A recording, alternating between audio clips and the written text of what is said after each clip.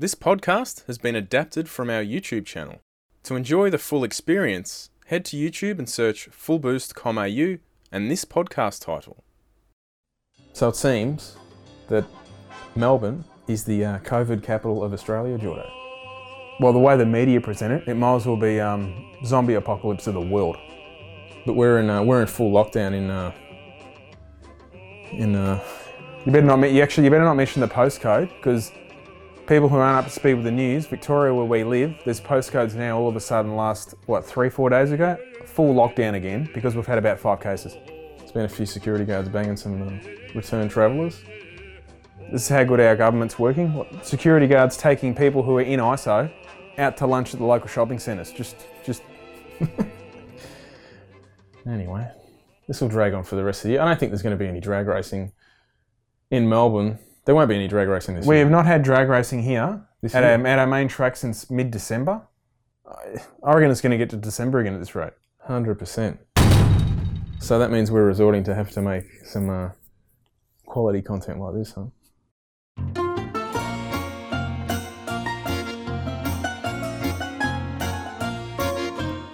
The only thing I've seen in the news in the last, it's now old news now, is number plates, yeah? People just getting irate about people's number plates getting taken off them. And to be honest, so they should. It's an absolute disgrace. I was offended because I saw a number plate when I was driving around. I was offended. I don't think anyone is actually offended. I don't reckon anyone even complained about those plates, did they? That article about that weapon to run. No, there'd be some loser complained about it. If you read the story, you're forgetting something. There can be one complaint in this world, and the whole sky's falling. Everyone just come to a halt. We need to address this situation because one Karen complained about this. Yeah, but that one, I think his wife was buying a second set for the tow car or something, and that one was rejected. And then they've just gone, well, hang on, you've got a similar plate on that car. Down the memory hole. Go on. Peter, the owner of the weapon number plates, so to take back a step, this bloke's had these weapon number plates on his car for a decade, never an issue. Now apparently they're being cancelled because even Pete reckons it's a case of political correctness gone mad. And it's hard to disagree with that. I love people that it's like, oh, who cares? Whatever, move on. It's like, well, all right. Well, it doesn't affect you personally. Do you think nothing? Like, it's similar to saying if you've got nothing to hide, you know, if you're not doing anything wrong, you've got nothing to hide. Like that mentality, it just does my head in. If you don't like something, how can I cancel it or ban it? It's cancel culture, isn't it? At its finest. What do they do? How are those plates affecting anyone? But when they're drinking their soy lattes, are they just on the phone just writing complaints or what? I don't know. Can I speak to the manager? That's all it is, isn't it? Bad. There's been a massive cost blowout of the state government's rollout of the controversial wire rope barriers. To some extent we were conned. This was a sloppy, ill-conceived, expensive, disgraceful campaign to install these things. Hang on, are you saying 100 million over budget? 100 million. Well, imagine my shop. Has there ever been a government project that's come under budget? Under budget? They'll just find a way. How can we blow this budget? I mean, God, they just spent $10 million designing a logo that is a disgrace. Oh, the COVID logo. That AU logo. What were they saying? We better hope this doesn't go viral. $10 million on the logo. They could have just gone to some $500 probably design your own logo website and probably got something better than that. But these are the wire barriers on the... Yeah, these are the ones, obviously, motorcycles. These are the wire fences on the... they're designed so basically if someone falls asleep, whatever the case may be, and they're going to cross the highway, they'll hit these barriers and the barriers absorb the impact and don't send the car through it. But they're dangerous in the point of if a motorcyclist or something hit them, forget it. It's like a guillotine. Yeah, bad. I can kind of see both sides of that argument. Is that a guillotine? Guillotine. But in all honesty, everything budget blowouts, I've had a little bit of experience. I mean, you have as well, dealing with government sort of contracts. And I remember once I was told, if it goes over budget, don't worry about it. Because they just get guaranteed income. No, they're not running like a business. Why would you care when you're not using your own money? No. Can you imagine a private entity just saying, yeah, don't worry about that. If it goes over budget 50%, she'll be right. Now, I saw you did with ProMaz and Billet Pro this video of a rebuild of a full-blown Race 20B engine. Well, that's not a rebuild. That's a brand new Sorry, I shouldn't say rebuild exactly. It's a completely new build, I should say, of a brand new 20B engine. Now, I think it's designed somewhere up to handle, what, 1,500 horsepower? Oh, and the rest. A lot of positive comments on this video, but there's always some naysayers. Each of these rotor blocks, now is a rotor block meant a plate? Is that what he's...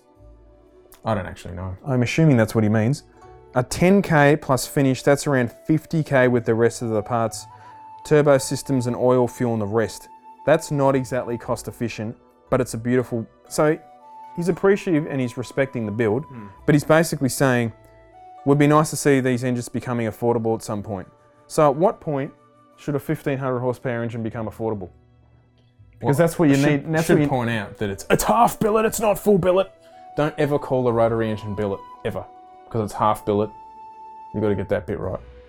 Oh, because it's still using factory housings. Oh my God. There's always people too, they're always saying, why aren't the rotors made billet? The rotors aren't the weak point.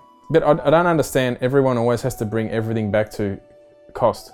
It's not cost effective, it's but not hang budget. on, they're talking about costs of fuel. That engine is not a budget engine. It's not made for people with $2 to rub together. It's a high-end race engine. They'll bring up the cost of the turbochargers, fuel systems and all these other things. That's irrelevant. You would have that no matter what engine you're doing. It still needs a fuel system to handle that kind of horsepower. Yeah, and half the time if you're doing like a V8, it's more, because most high-end engines have 2 turbochargers, you know, double wastegates, double everything. But whatever. But you should be able to make 1,500 horsepower. That's just get a 2K Barra. 2K Barra, it's the only way. It's the only way.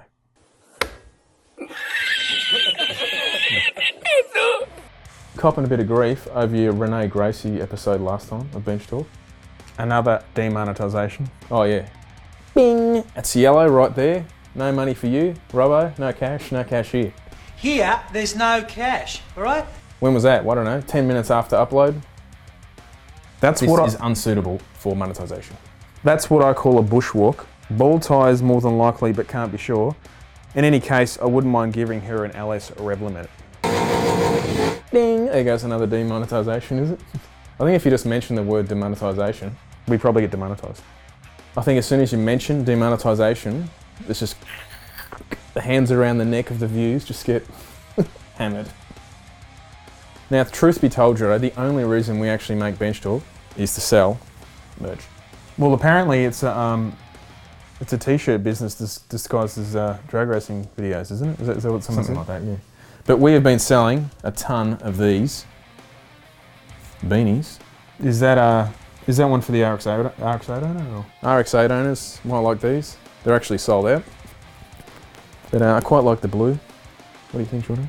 No, but we've been selling heaps of merch. Thanks, guys, for the support. Appreciate it. We've got long sleeves, all sorts of... plenty of Barra gear if you're into Barras. You've got another Barra sticker on the way, haven't you? Another Barra sticker is on the way, and then I'm doing other things. Too many Barras. Too many Barras. You got the LS merch? What would you guys like to see us put on a t-shirt? I'm thinking JDM. JDM stuff. We need some JDM stuff, stickers, maybe some t-shirts. RX-8 hoodies. RX-8 hoodies for sure. What tagline can we have on that? You know, in these tough times, it's the perfect car to have in COVID. Because that? It won't leave the driveway. Every episode I talk about RX-8s, my inbox is flooded with potential cars for sale. And I got sent 2 LS ones, LS converted ones the other day. It kind of defeats the purpose of buying an RX-8.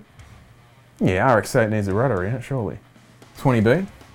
It's worth about 60 times the value of the car. You just need to find an economical engine though. Or no, an affordable engine. Affordable engine. Jordan, I see you've got some of these tiny full boost stickers. These are about 10 centimetres, and I think, from memory, it was selling 2 for 350. 350. 2 for 350. And we've also got the normal original ones. The original ones. But these are perfect for... big enough, I think they're small enough, sorry, to fit on the spoke of your wheel. I don't know if they'll stay white though, it may not work. No, on our last episode of Bench Talk, a few people mentioned we didn't mention Joel Gran... Is that how you pronounce it? Granis? Something like that. And we should have. We should have. We actually overlooked it. It was in our list, I just didn't get to it. He did something that a lot of people have been chasing for a long time, but he remarkably ran a 6-second pass in his Supra with a H-pattern gearbox. Stick shift. Stick shift. And IRS, yeah? IRS. That works. So he's just got billet 3.2. He's got, I think, an 88 Pro Mod And he runs these like Liberty face-plated T56. He sells them. Well, Yeah, he's because of his development in this T56, trying to get a car to get down the quarter. Because at some point he had to give up on a Supra 6-speed. He's never going to handle that kind of horsepower. Makes like 2,000 horsepower. Pretty incredible. Bit of stick shift. He ran a 6.2 and it wasn't even a full pass. You can see by- 6.2. He ran a 6-second pass, I meant, and it wasn't even a full pass. 690 at 194, I think from memory. And you watch this 1320 video, they've got a cool video they put out. Look at the in-car, 75 pounds of boost, 10,000 RPM as it crosses the line.